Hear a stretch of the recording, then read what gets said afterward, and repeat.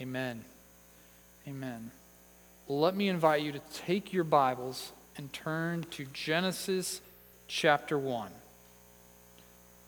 Genesis chapter 1. And if you don't have a Bible with you, there's blue ones in the pew in front of you that you're welcome to use, welcome to keep. And if you're not sure, I'm going to make it really simple. Go to page 1. That's where we're going to be today. So if you've never opened a Bible, not sure where to go, just go to the beginning. We are starting a new series today looking at just that, the beginning.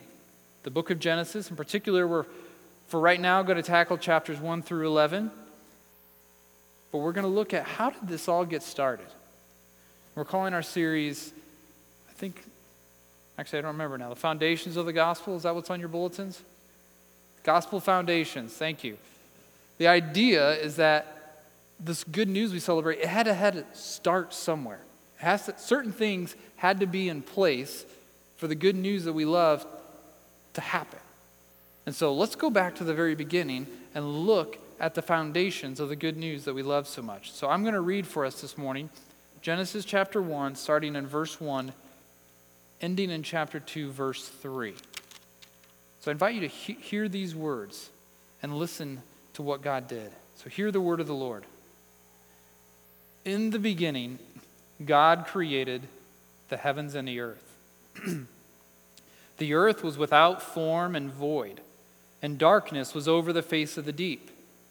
And the Spirit of God was hovering over the face of the waters.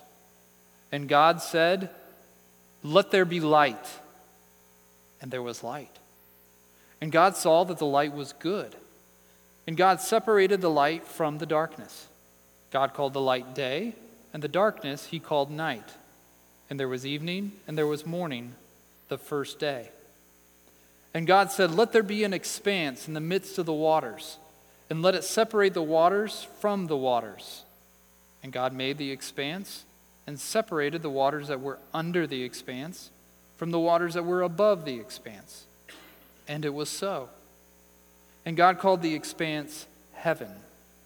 And there was evening, and there was morning, the second day.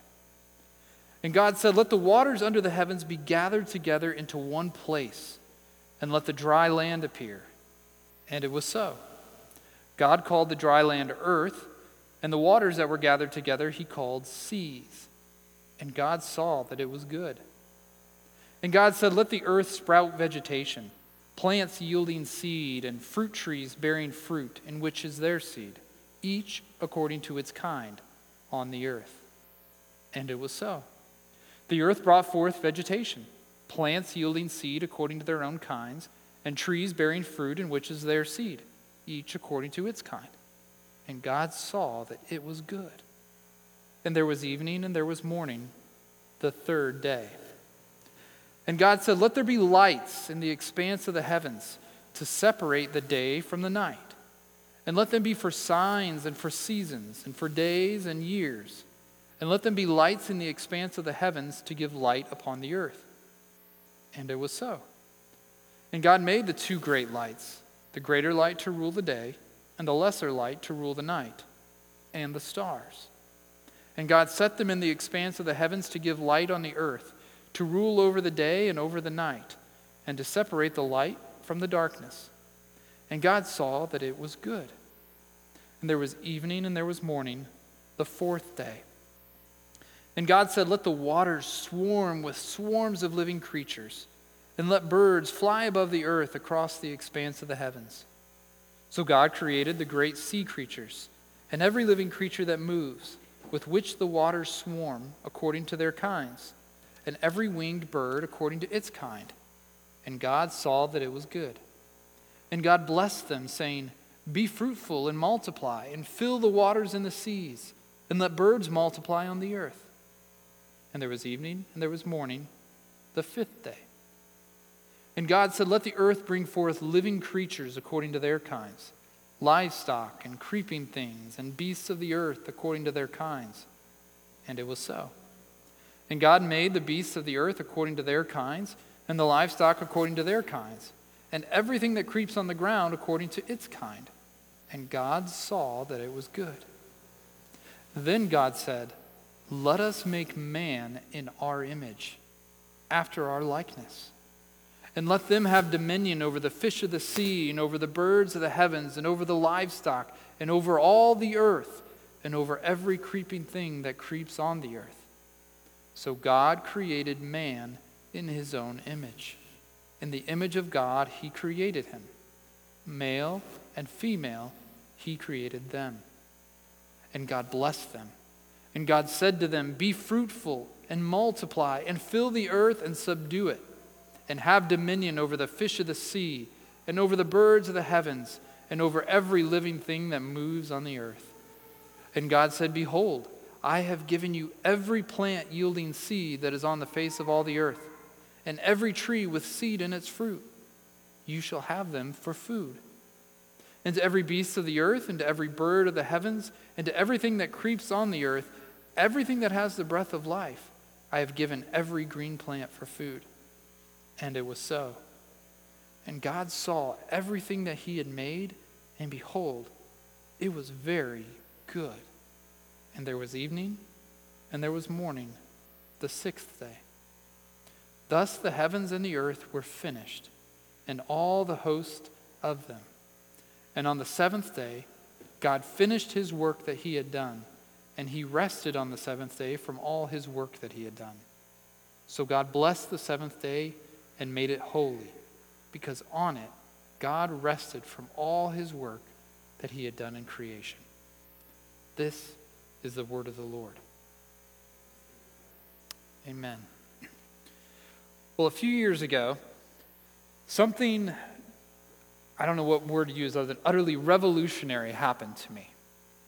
Something that changed every moment of my day from the time I wake up to the time I go to sleep. In fact, it is no overstatement to say this event changed how I see everything in life.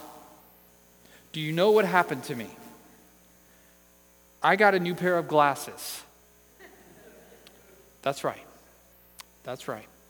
So why is that so revolutionary? Well, if you wear glasses or contacts, you know that you're supposed to go to the eye doctor every year, maybe two, to get your prescription checked and updated if there's a change.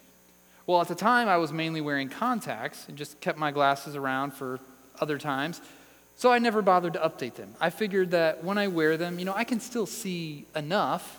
I can get around. I can do what I have to do. So 1 year went by without me updating my glasses. And then year 2, and then 5, and then 10.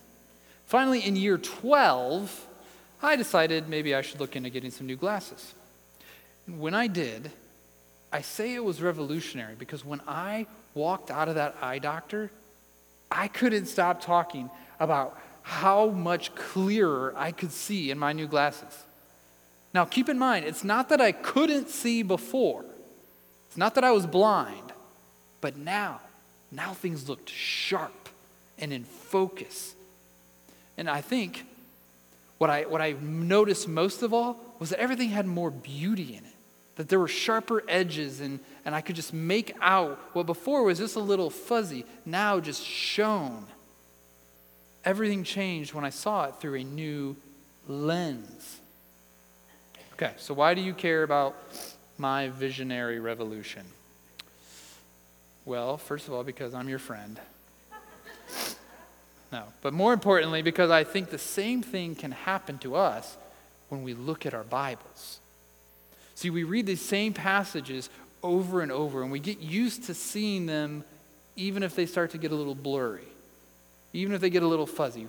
We figure, I can see them well enough. Like, I can get around my Bible. I get how things, just like I know the furniture in my room and my house and I can get around, I know the parts of the Bible well enough that I can kind of get where I need to go. But we don't realize there's more beauty to see.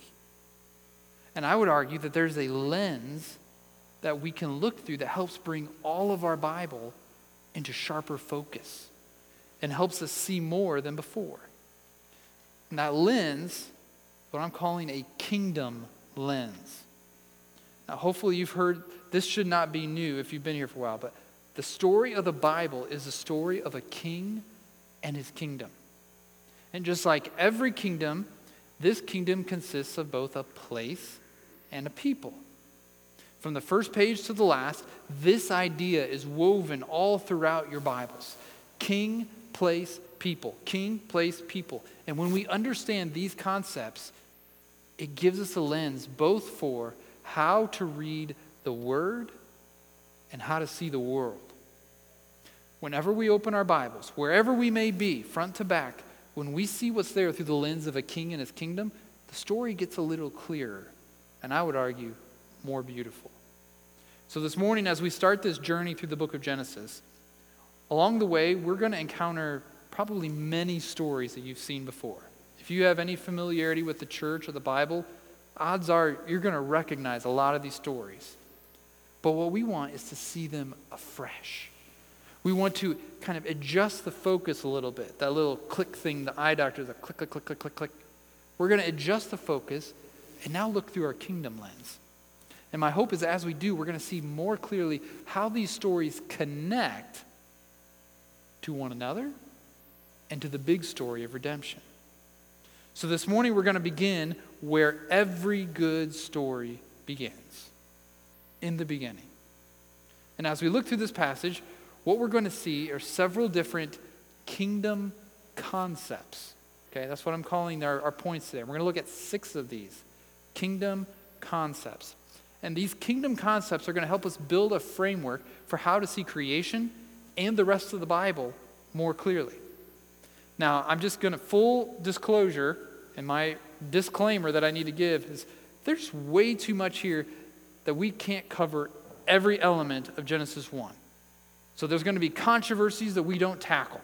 There's going to be questions I don't answer. There's going to be things that maybe don't even get mentioned. You're going to be like, how did he not talk about that? There's too much here. Okay, but our goal this morning is to look through this kingdom lens and see how it brings the events of creation into proper focus and helps us see them with even greater clarity and beauty. So what we're trying to understand is, how does this chapter in the Bible, chapter plus a few verses, how does Genesis 1 set human history on a course that takes the rest of this book to resolve and the rest of human history? It's no small task, all right? So let's jump in. Let's look at Genesis 1.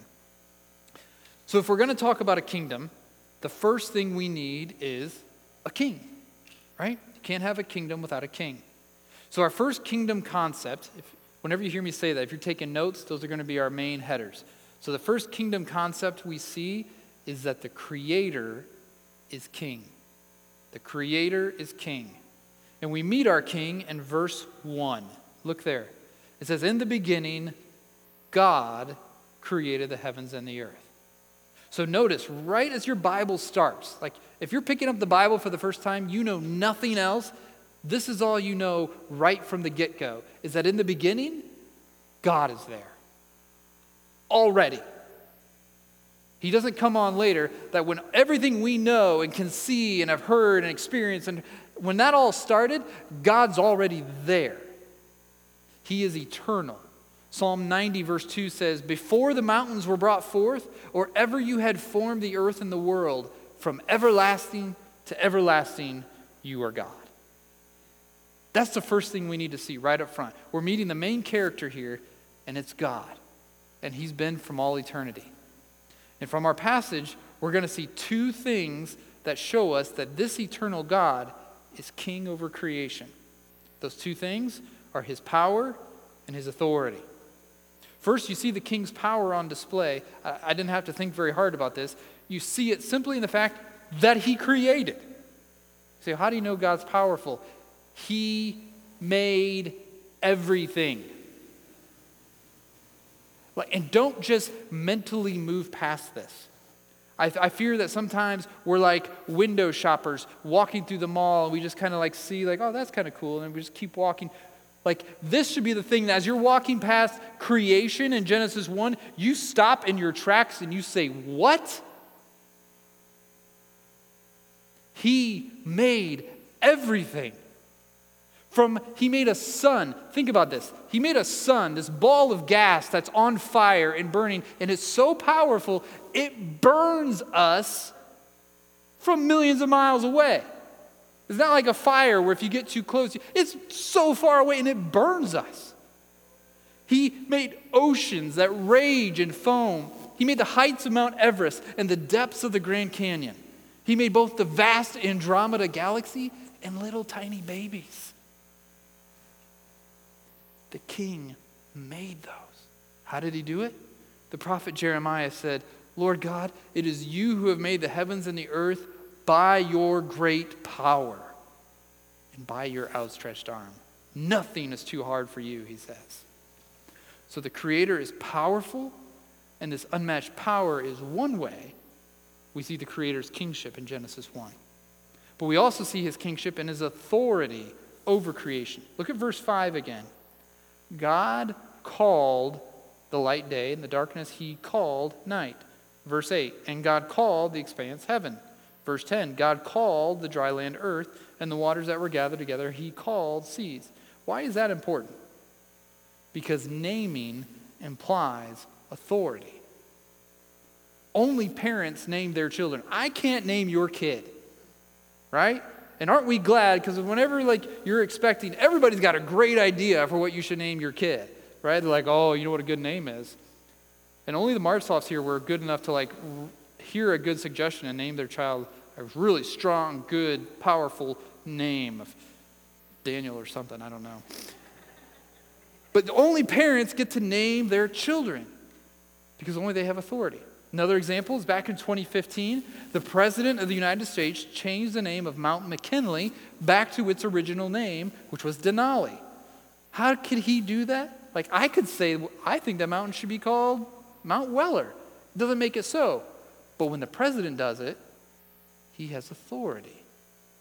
And God's naming of creation here shows he has authority over it. And you see this authority over creation throughout the Bible. The argument the Bible makes is so simple. He made it, so it's his. He made it, so it's his. Listen to Psalm 95 that we read earlier.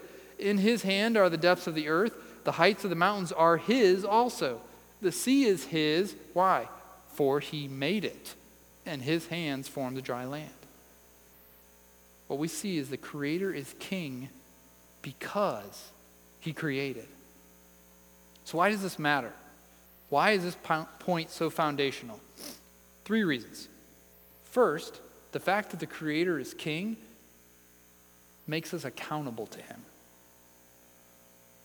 If you and I just popped into existence, came from nothing, headed to nothing, we could do whatever we want. And there would be no one to tell us any different. But if we were created by God, then he has authority to tell us how to live. We are not our own. Instead, we belong to our Maker. We are his. Why? Because he made us. This is the whole foundation of sin.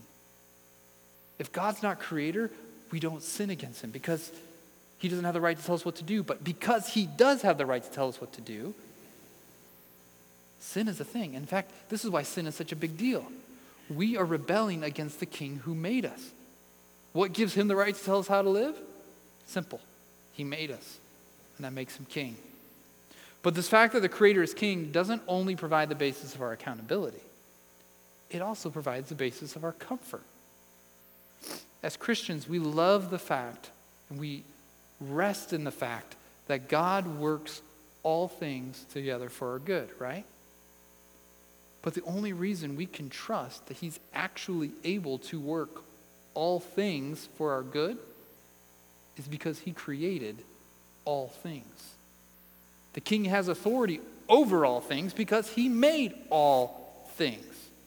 So it's our accountability, our comfort, and the third reason the king being creator matters is that it's the foundation of our worship. This is why we worship him as king. Revelation 4 that we read at the beginning tells us exactly why we worship the one on the throne. It says, worthy are you, our Lord and God, to receive glory and honor and power. Don't miss that word, for. You deserve glory and honor and power, God, and now we're going to tell him why. For you created all things, and by your will they existed and were created. We worship God as king because he's the creator. Okay? So that's our first kingdom concept. So now that we've seen that the king is creator, in the second kingdom concept from our passage, let's look at how this king creates. And what we're going to see, this is number 2, is that the king creates through his word. The king creates through his word. Look at verse 2. The earth was without form and void, and darkness was over the face of the deep. And the Spirit of God was hovering over the face of the waters. And then comes verse 3. And God said. This king, who had always existed, spoke into the darkness, the chaos, and the nothingness, and said, let there be light. And there was light. And then he did it again, and again, and again. 8 times in Genesis 1, the king speaks and says, let there be. And 8 times, it was so. When the king speaks, his word creates what it commands. Psalm 33 tells us, by the word of the Lord the heavens were made, and by the breath of his mouth all their host. The earth should fear him, it says, for he spoke and it came to be. He commanded and it stood firm.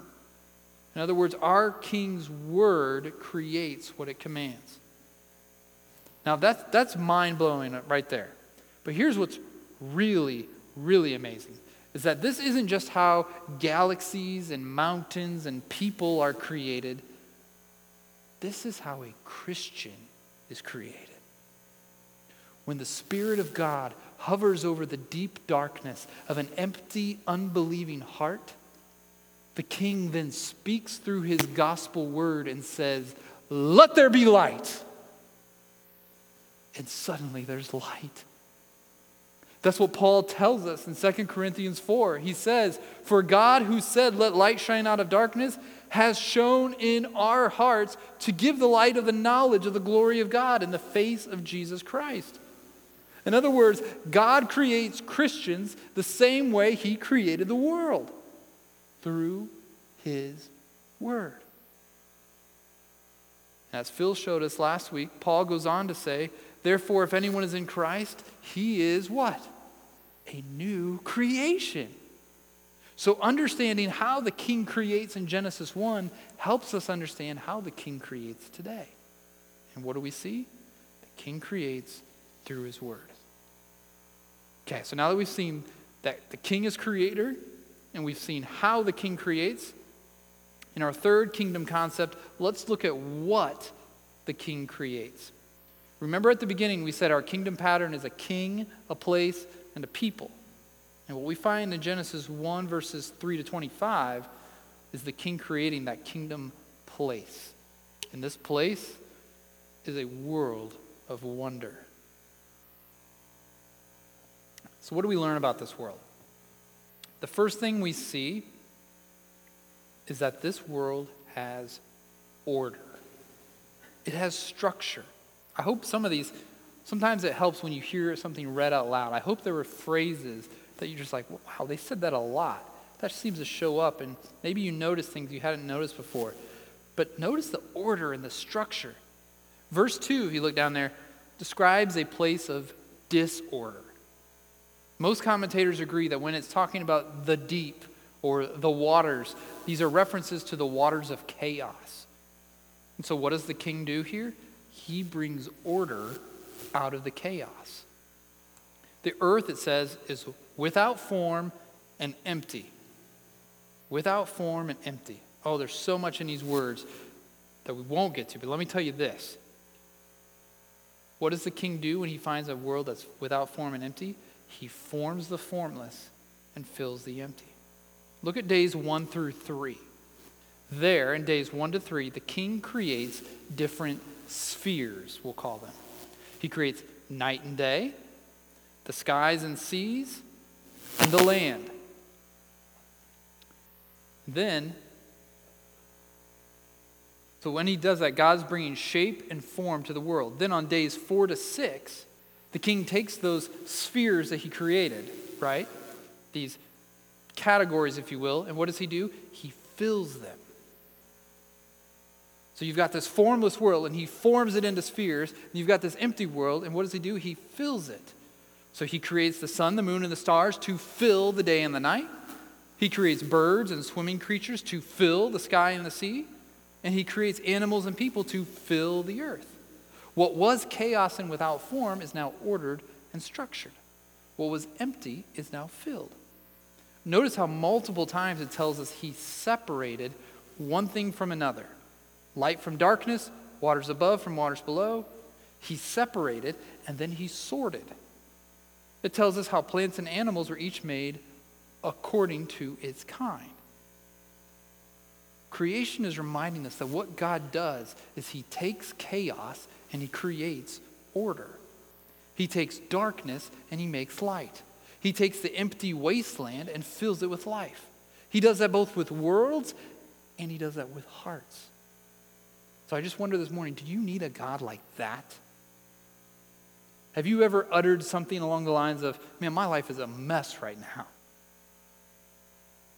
Is your world filled with chaos? Do you struggle with the darkness and emptiness inside? Friends, if so, who better to look to than the God who creates order and beauty out of chaos? And notice what this king thinks of each aspect of his creation. 6 times, he steps back after he makes something, admires his handiwork, and says, that is good. That's good. Like, that doesn't have to be in your Bibles. That's significant. The world the king made was a world. We can and should enjoy the king's creation because he does. It's right for us to love sunsets and stars and mountains and waterfalls. Why? Because our Creator does. He made them, and then he said, that's good. So here's a really challenging application for you this week. Go to Eagle Creek.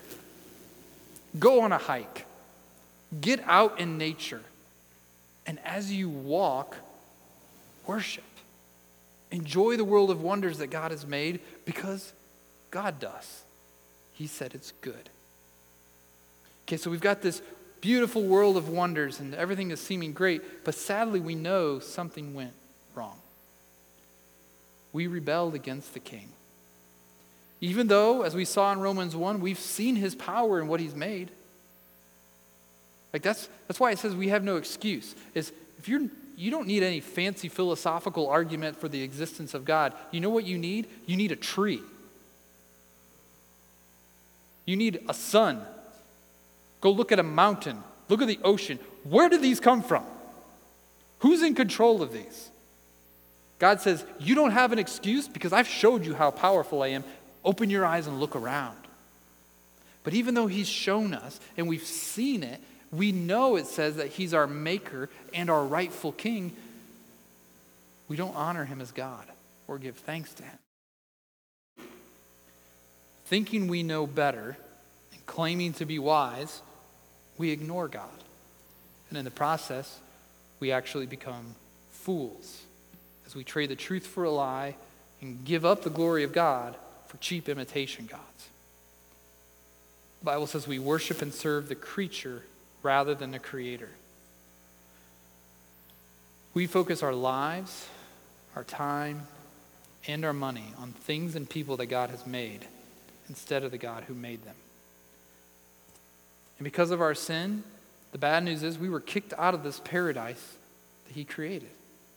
And ever since then, the king's people have been trying to get back to the king's place. We've all been looking for home. The Israelites thought they had it when they got into the promised land, but that was only a shadow of the world we lost. And we know it didn't last.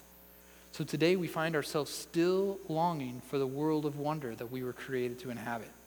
A world of order and peace. A world of beauty and splendor. And we're not home yet, but we have hope. Why?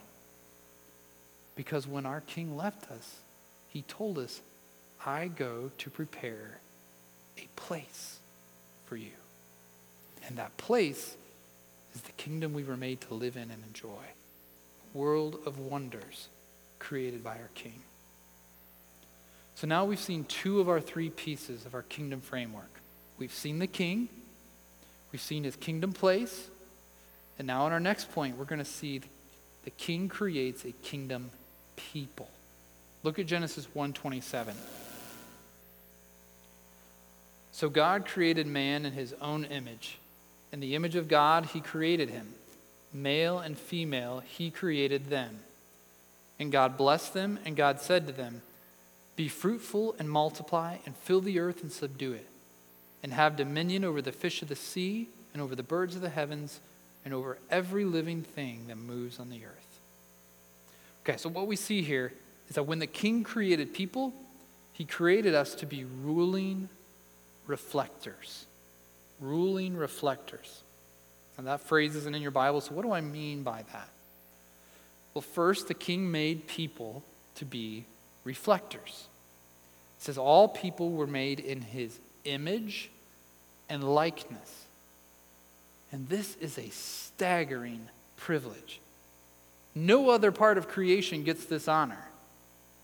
God made lots of things, and nothing else does he say, you get to be made in my image. Only people. We were made to be image bearers of the King, to show what he's like, to reflect to one another what our King is like. We were made to reflect him. And this truth, man, we could do a series of sermons on this alone. So I know that I'm barely touching this. But this truth that we are made in the image of God is the very foundation of human dignity. The reason all human beings have value and the reason there is such a thing as human rights is right here in Genesis 1. Because all human life is created in the image of God. This right here is why abortion, assisted suicide, racism, neglect of the poor, murder, abuse, insults, and any other sins against people are so evil.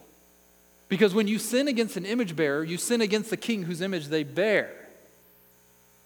And some of you are still struggling with the fact that I included abortion and abuse along with insults in the same list. And that wasn't accidental.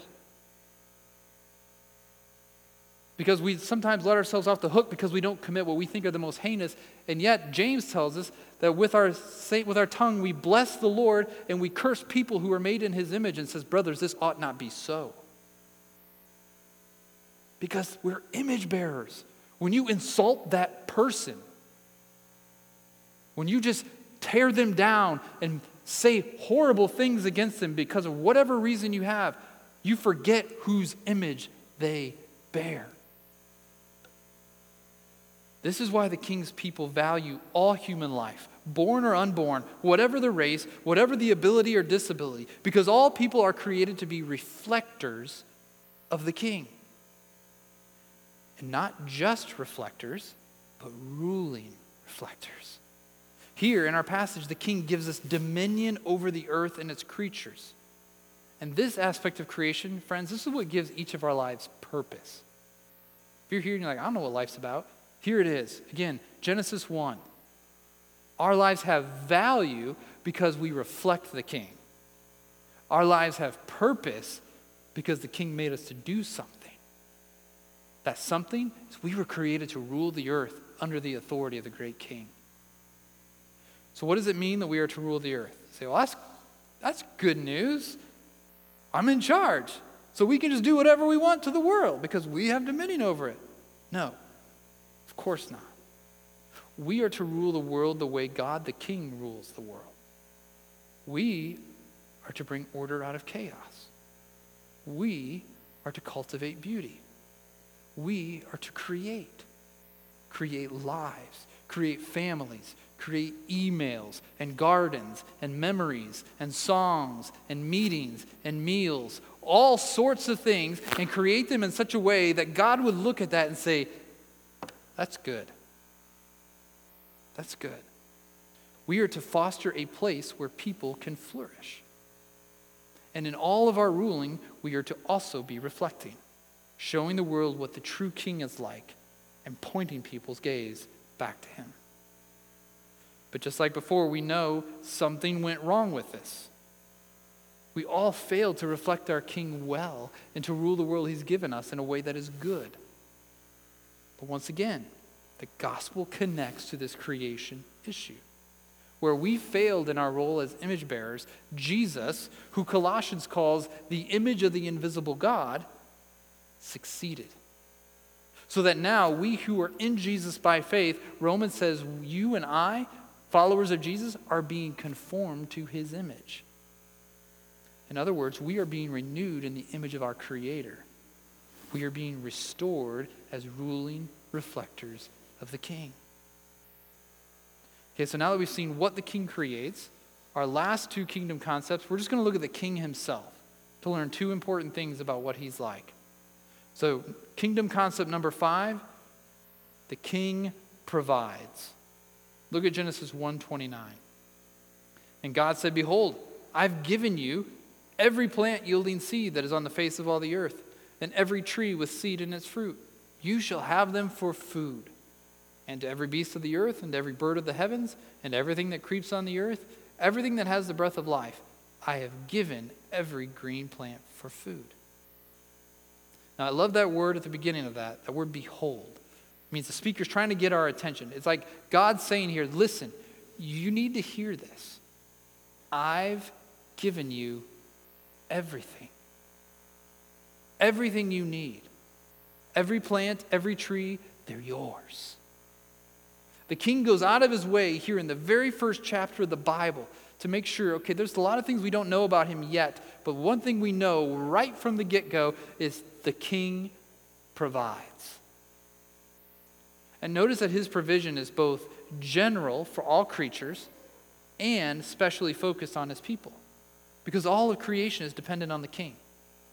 He feeds every animal, he waters every plant, but the King especially provides for his people. We saw this in Matthew 5 in the Lord's Prayer series, that it tells us that our Father, the King, knows what we need before we ask him. He knows. And he knows better than you and I do. So this morning, if we feel like, God, there is something I need, and I'm not sure that you're on the same page as me, remember the King knows. And he doesn't just know what we need, he gives it gladly. Luke 12 says, "Fear not, little flock, for it is your Father's good pleasure to give you the kingdom." Our King loves to provide for his people. In fact, he's been doing it from the beginning. And here's yet another gospel picture. Are you starting to sense a theme that Genesis 1 introduces all these ideas and concepts throughout the Bible, and all the gospel elements keep pointing back? So the most extravagant way our Creator has provided for us is not by giving us every tree and plant for food, but by providing his Son, who knew no sin, to be sin on our behalf, that in him we might become the righteousness of God. He loved us by giving his only Son, that whoever believes in him should not perish but have eternal life. So now, because of that, we can say with Paul in Romans 8, "He who did not spare his own Son, but gave him up for us all, how will he not also with him graciously give us all things?" Brothers and sisters, if you trust in Jesus, this is your King. What we see here, way back in Genesis 1, is that your King provides for you. And that brings us to our 6th and final kingdom concept. The last one is the King finishes what he starts. Look at Genesis 2. "Thus the heavens and the earth were finished, and all the host of them. And on the 7th day God finished his work that he had done, and he rested on the 7th day from all his work that he had done. So God blessed the 7th day and made it holy, because on it God rested from all his work that he had done in creation." And I love this point because, I don't know about you, but I'm good at starting. I'm a good starter. I love the idea of a new project, or a new task. I love picking up a new book. There's something intoxicating about seeing a book you haven't opened yet and just starting that first page. I'm not always as good at finishing those things because you get bored, you get distracted, you just get tired, and so you move on to something else, right? Is there anybody else here who can relate to that? No. Okay. Well, I'll be your example then. But what we see here is that thankfully, God is not like that. Our King finishes what he starts. After 6 days, the king stopped working. And he didn't stop because he was tired. He didn't stop because he was distracted. He didn't stop because he moved on to something else. He stopped because he was done. Creation was finished, complete. Now, it may not seem, you hear that, like, that's interesting, but it's not a big deal that the king finishes what he starts, right? But one more time, let's connect a few gospel dots here. There's 2 other times in the Bible where our king signals to us that he has finished what he started. I'm going to mention one now and then another in a minute when I close. The next time our king tells us he finished what he started is on a cross. In John 19, hanging under a sign that reads, Jesus of Nazareth, King of the Jews, King Jesus proclaimed, "It is finished." His work was done. As we sang earlier, Jesus finished the work God gave him. Redemption was accomplished. And friends, this is really, really good news that the king finishes what he starts. Because the king finished our redemption, that means there's nothing more to do. Salvation, redemption is not saying Jesus has done a whole lot. He's checked most of the boxes. All you've got left are the last 3. He finished it. All that's left for you to do is believe it, to trust the king's finished work. So whatever you've done, whatever your sins, the work of redemption is finished in Jesus. You don't have to work yourself into God's favor. Oh, you can't work yourself into God's favor. That is why it's such good news that the king finishes what he starts. This should give us such great hope. So friend, if you're in Christ, but you're here and you say, I know that, but I am struggling. I am discouraged. Honestly, I'm not sure how I'm going to make it. Oh, friend, take heart. The king who began a good work in you will carry it on to completion. Because the king finishes what he starts. And at the end of creation, what do we find? Rest. Rest. Oh, don't miss the movement of God's work here in Genesis 1. Creation moves from a dark and empty chaos to a world filled with life and rest and blessing. In fact, let me try to tie this all together. We've talked about a lot, and we didn't get to a lot. But let me leave you with a picture of why this creation story matters. See, this same kingdom pattern that we see here at the beginning is the same kingdom pattern we see at the end. At the end of the story, here's what you find. We find a king with all authority because he is both creator and redeemer. And this king is ruling over a new creation. This new creation is a new kingdom place that is more beautiful than we can imagine. A world so amazing that the greatest earthly glories merely whet our appetites for the wonders that await. And in this kingdom place, there's a kingdom people. And these people are redeemed, ruling reflectors, perfectly reflecting the king in their glorified bodies.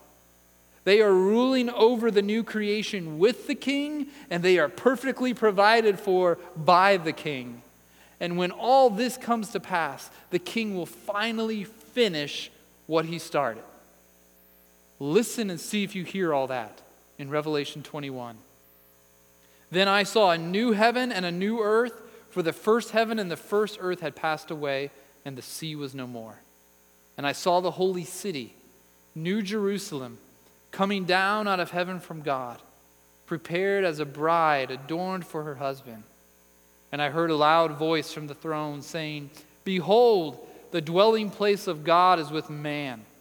He will dwell with them, and they will be his people. And God himself will be with them as their God. He will wipe away every tear from their eyes, and death shall be no more. Neither shall there be mourning, nor crying, nor pain any more, for the former things have passed away. And he who was seated on the throne said, Behold, I am making all things new. Also, he said, Write this down, for these words are trustworthy and true. And he said to me, It is done. I am the Alpha and the Omega, the beginning and the end. So Chapelwood, may we delight ourselves in our Creator King. May we love one another as the King's people. And may we long for the day the King finishes what he started and we are home at last in the King's place. Would you pray with me? Father, we praise you as our Creator, and we praise you as our Redeemer. Thank you for this unbelievable picture. Lord, how you do this blows me away. How you bring the story of the world full circle. No one could have come up with this. So we marvel at your plan of redemption. We marvel at your power that's displayed all around us every day. Every day you make the sun come up. You make our world spin on its axis. God, help us not be blind to the reminders you've given us in creation, that you are there, and you are powerful, and you are good. And God, thank you that even though we've rebelled against you and have missed the signs and have turned our back on them, that you did not leave us to ourselves, but you came. The Creator entered creation. You subjected yourself to our taunts and our mocking and even to our death, so that we could rise with you and be new creations, that we can await the culmination of all that you have planned, where we can be forever with our King, to see your face, to be with your people, and to enjoy you forever. So God, we as your people praise you this morning, and we thank you for Jesus. It's in his name we pray. And all God's people said,